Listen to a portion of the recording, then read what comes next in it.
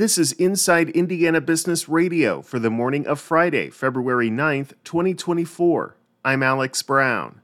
All three Warwick County commissioners have been arrested on multiple charges, the Indiana State Police said Thursday. The arrests stem from an investigation into misappropriated funds at the Warwick County Animal Control. Commissioners Terry Philippi, Dan Saylor, and Robert Johnson each face a felony charge of official misconduct and a misdemeanor charge of false reporting. Philippi is also facing a felony charge of perjury. An attorney for the commissioners would not comment on the charges to Inside Indiana Business, other than to say, quote, "We were truly blindsided by this," end quote. An initial court appearance is scheduled for February 16th. Lafayette-based Subaru of Indiana Automotive on Thursday announced changes to its executive leadership. Effective April 1st, Nobuyuki Bando will become chairman and CEO after serving as senior general manager of Subaru Corporation's manufacturing division in Japan. Additionally, Scott Brand has been promoted to president and chief operating officer for SIA, becoming the first American to serve in the role. Indianapolis International Airport welcomed an airport record 9.7 million passengers through its terminal in 2023, which surpassed pre-pandemic numbers. The airport's traffic marked a 2.6% increase from its previous record year in 2019 and a 12.6% increase from 2022. About 52% of the traffic in 2023 was associated with leisure travel and 46% with business. The remaining 2% was from passengers identifying their trips as a blend of the two categories.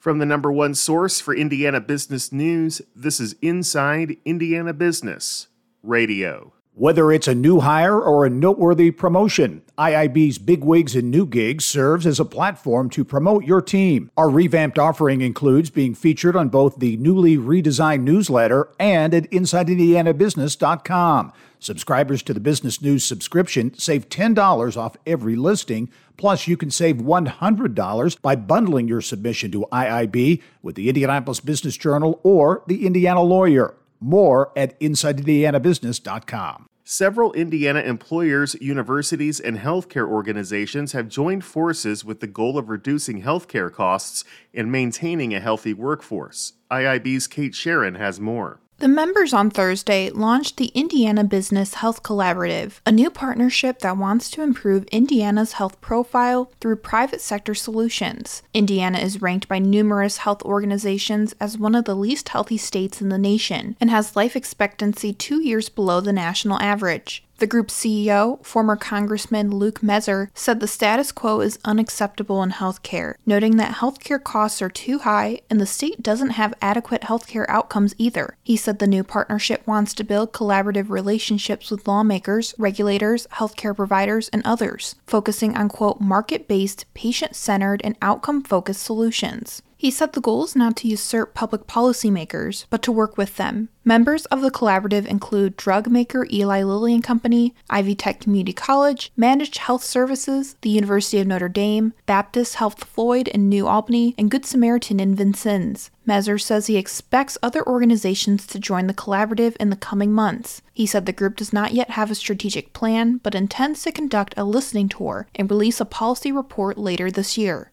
Kate Sharon, Inside Indiana Business Radio. Journalists at the Evansville Courier and Press have unanimously voted to unionize, according to our partners at WEHT-TV. The employees initially launched a union campaign in January, citing a reduction in jobs and resources with no prospects for change from parent company Gannett. The journalists had asked Gannett to voluntarily recognize the union, but Gannett refused. The vote to unionize was made Wednesday by all 9 members of the newspaper's editorial staff. The newly formed Evansville News Guild will become a bargaining unit of TNG CWA Local 34070, which also represents workers of the Indianapolis News Guild and Courier Journal Guild. Anderson University President John Pistole is this week's guest on the Business and Beyond podcast with Gary Dick, presented by PNC, a weekly conversation with high-profile Hoosiers in business, sports, and entertainment, and beyond. Available now from your favorite podcast provider. I'm Alex Brown for Inside Indiana Business Radio on Demand.